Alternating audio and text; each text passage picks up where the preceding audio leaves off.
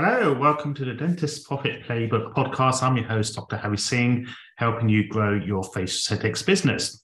In this episode, I want to talk about the patient journey, but looking at it at a different angle.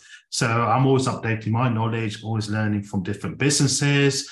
And I know recently did a podcast on the perfect patient journey, but there are different aspects that I want to expand in this episode.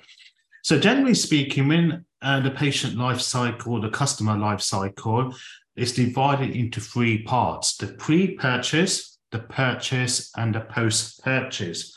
And what most businesses do, they concentrate on the first two, the pre-purchase and the purchase, obviously, which makes sense. And they neglect or don't spend enough time looking at the post-purchase. And that's where you're going to be getting raving fans, retention of patients, and more referrals from your existing patient base. So let's have a look at the pre-purchase. So the pre-purchase is patients are aware they've got a problem.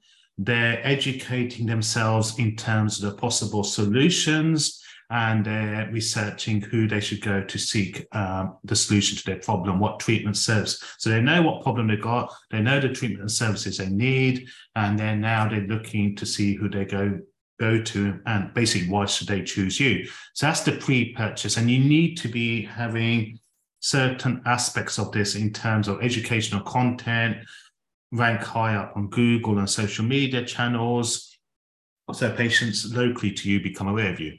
Then you've got obviously the purchase part, which is delivering the treatment. And in previous episodes, we talked about how to wow your patients in terms of the patient journey when they're in your clinic.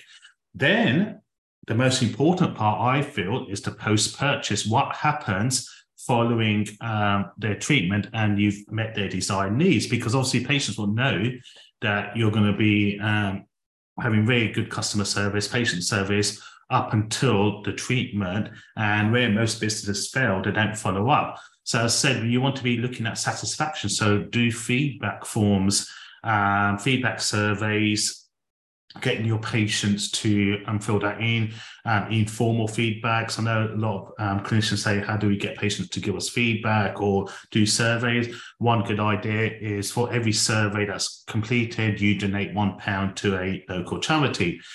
Then obviously by getting patients involved, because they want to be involved in your business, and if they see they are being of value, then they will value you even more. And that's where loyalty comes in. They will stay with you because other businesses and clinicians are not doing this. And also, this is where they would refer other patients.